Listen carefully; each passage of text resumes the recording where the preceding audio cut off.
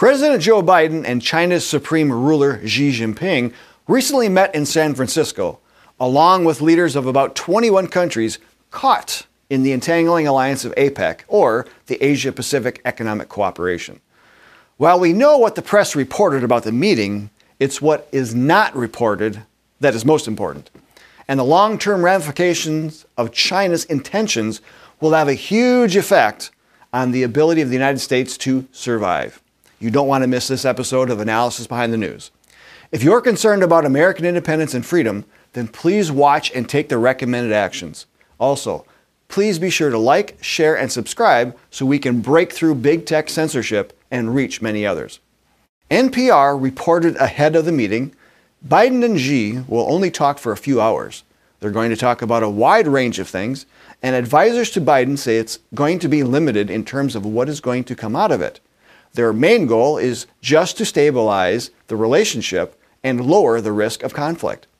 This is what you would expect from state-run media that is not really interested in giving you a broader scope of the bigger picture. The fact of the matter is that the People's Liberation Army of the Chinese Communist Party is certainly not interested in furthering a mutual relationship that benefits both countries. As former CEO of the John Birch Society, Arthur Thompson, wrote in his book on China, perhaps the most dangerous external physical threat to our freedom and the very existence of the United States as we know it comes from Communist China and their People's Liberation Army. An honest assessment of Chinese military publications indicates that the PLA is engaged in a long-term strategic deception campaign aimed at the United States, not just within what most would consider to be military functions, but within domestic areas as well. Well, this is precisely why China's actions speak louder than its propaganda and lies. Remember that the two main goals of communists, which can be traced back to at least the 18th century Illuminists, are the creation of a one-world government and the elimination of God. These one-worlders, if you will, in many of the Western nations, as well as those within world government bodies like the United Nations, have utilized their positions of power to help create the post-World War II world order, which we are in today. The scenario of West versus East, or global North versus global South, or industrialized nations versus emerging nations are common labels placed on this struggle. Yet leaders in this struggle are striving for the same outcome, a new world order that is led by them. These one-world planners have used the United States of America to steer world leadership into making America the global policeman, the global bank, and the leader of the global marketplace. At the same time, they have also built up rivalries, predominantly in Russia and China, that are also trying to establish themselves as world leaders of their own new world order. For instance, China has used various tools to ensnare both emerging and industrial countries to become dependent upon China. Its Belt and Road Initiative has lent $1 trillion to countries for various infrastructure projects.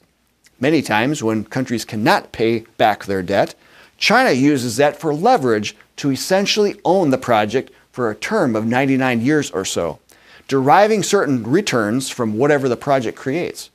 What they own, they control. Now think about that from a military strategic standpoint, especially when the project is a shipping port or a power plant.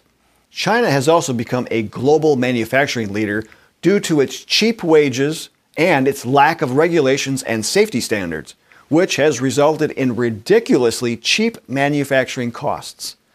It purchases technology and industrial products and de-engineers them in order to manufacture competing products to create dominant market share by severely undercutting the competition. Many countries, including our own, get hooked on these cheap products, driving factories offshore. Modern trade agreements and global governmental bodies, such as the World Trade Organization, have helped to fuel this process. Now keep in mind that the Chinese Communist Party owns all Chinese companies. This is not free market capitalism where ownership belongs to individual citizens. In the communist system, the state pretty much owns everything. By gaining control and influence within participating countries of either of these schemes, China is setting up these countries to be followers in its own New World Order. Russia is also doing something similar.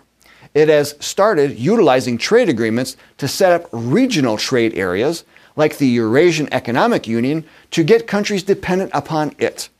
Plus, as it is currently demonstrating, it's not against using force when necessary. Membership of these countries in global bodies of government is used to further their agenda of gaining more and more control over other countries. Their membership in the Asia-Pacific Economic Cooperation is no different. This entangling alliance sets up regional economic integration for the Pacific Rim countries while also including China, Russia, and the United States. Economic integration is a key step to building regional government that is above the individual country's government, which leads to the destruction of a country's sovereignty, independence, laws, and individual rights. The best example of this today is, of course, the European Union. Regionalism is a slow process of constantly burgeoning government bureaucracy that further and further entwines countries into one. Now, looking at this from a numbers perspective, no longer would the world have 195 independent countries. It would be boiled down into just a handful of regions. Globalization would continue to create entangling alliances with each of those regions until at some point they would come under the control of a one world government, sending out edicts and dictates from a central government, probably under the United Nations. At this point, there would be no semblance of individual countries, as borders would merely be erased. Countries like the U.S. that value its rich heritage of freedom and protection of God-given rights need to be eternally vigilant and jealously guard their system of limited governance, as a new world order means death to our founding principles and Americanist system of government. Xinhua News Agency, the official press agency for the Chinese government, reported that Jinping would be promoting world modernization with Chinese-style modernization. Again, this is a deceptive way to describe China's lust for taking control of countries that become dependent upon it. Xinhua News Agency also reported in the Asia-Pacific region, which gathers many global South countries, it will amplify the voices of emerging market countries and developing countries and promote the global governance system. Well, regarding global governance, both Russia and China have recently ramped up their efforts to be top leaders in a multipolar world through their increased involvement with BRICS, the entangling alliance between Brazil, Russia, India, China, and South Africa. BRICS is looking to expand its membership while also working toward replacing the US dollar as a global currency within the trade deals that member countries have brokered with others.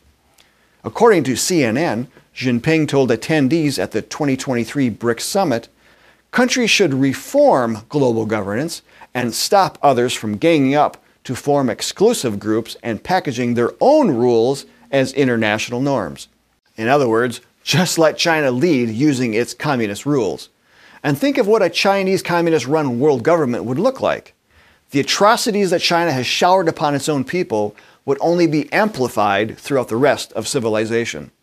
Yet, it's this type of tyranny that will be installed throughout the New World Order if we allow it to happen. American sovereignty, which is the ability to self-govern, is one of the most precious resources we have, and we must protect it if this experiment of freedom is to continue. The Founding Fathers advised future generations to stay away from entangling alliances. The John Birch Society so firmly believes this that our very first action project launched in 1962 was Get Us Out of the United Nations, as JBS founder Robert Welch recognized the dangers of staying in such an anti-American organization. JBS members are still working on this project today, and it's more important than ever before. Contact Congress and ask them to reintroduce the American Sovereignty Restoration Act, which cancels the U.S. membership in the United Nations. In no way should we be paying for the very tool that will lead to our demise as an independent country? Please take action today using the helpful links in the video description, or go to jbs.org, click on Take Action, and go to Federal Alerts to find the Get Us Out alert. Then, join the John Birch Society and help us restore our lost liberties and rebalance those scales of freedom. We'll show you how. Members may already be working in your community. I'm Bill Hahn for the John Birch Society. Until next time, learn more and take action.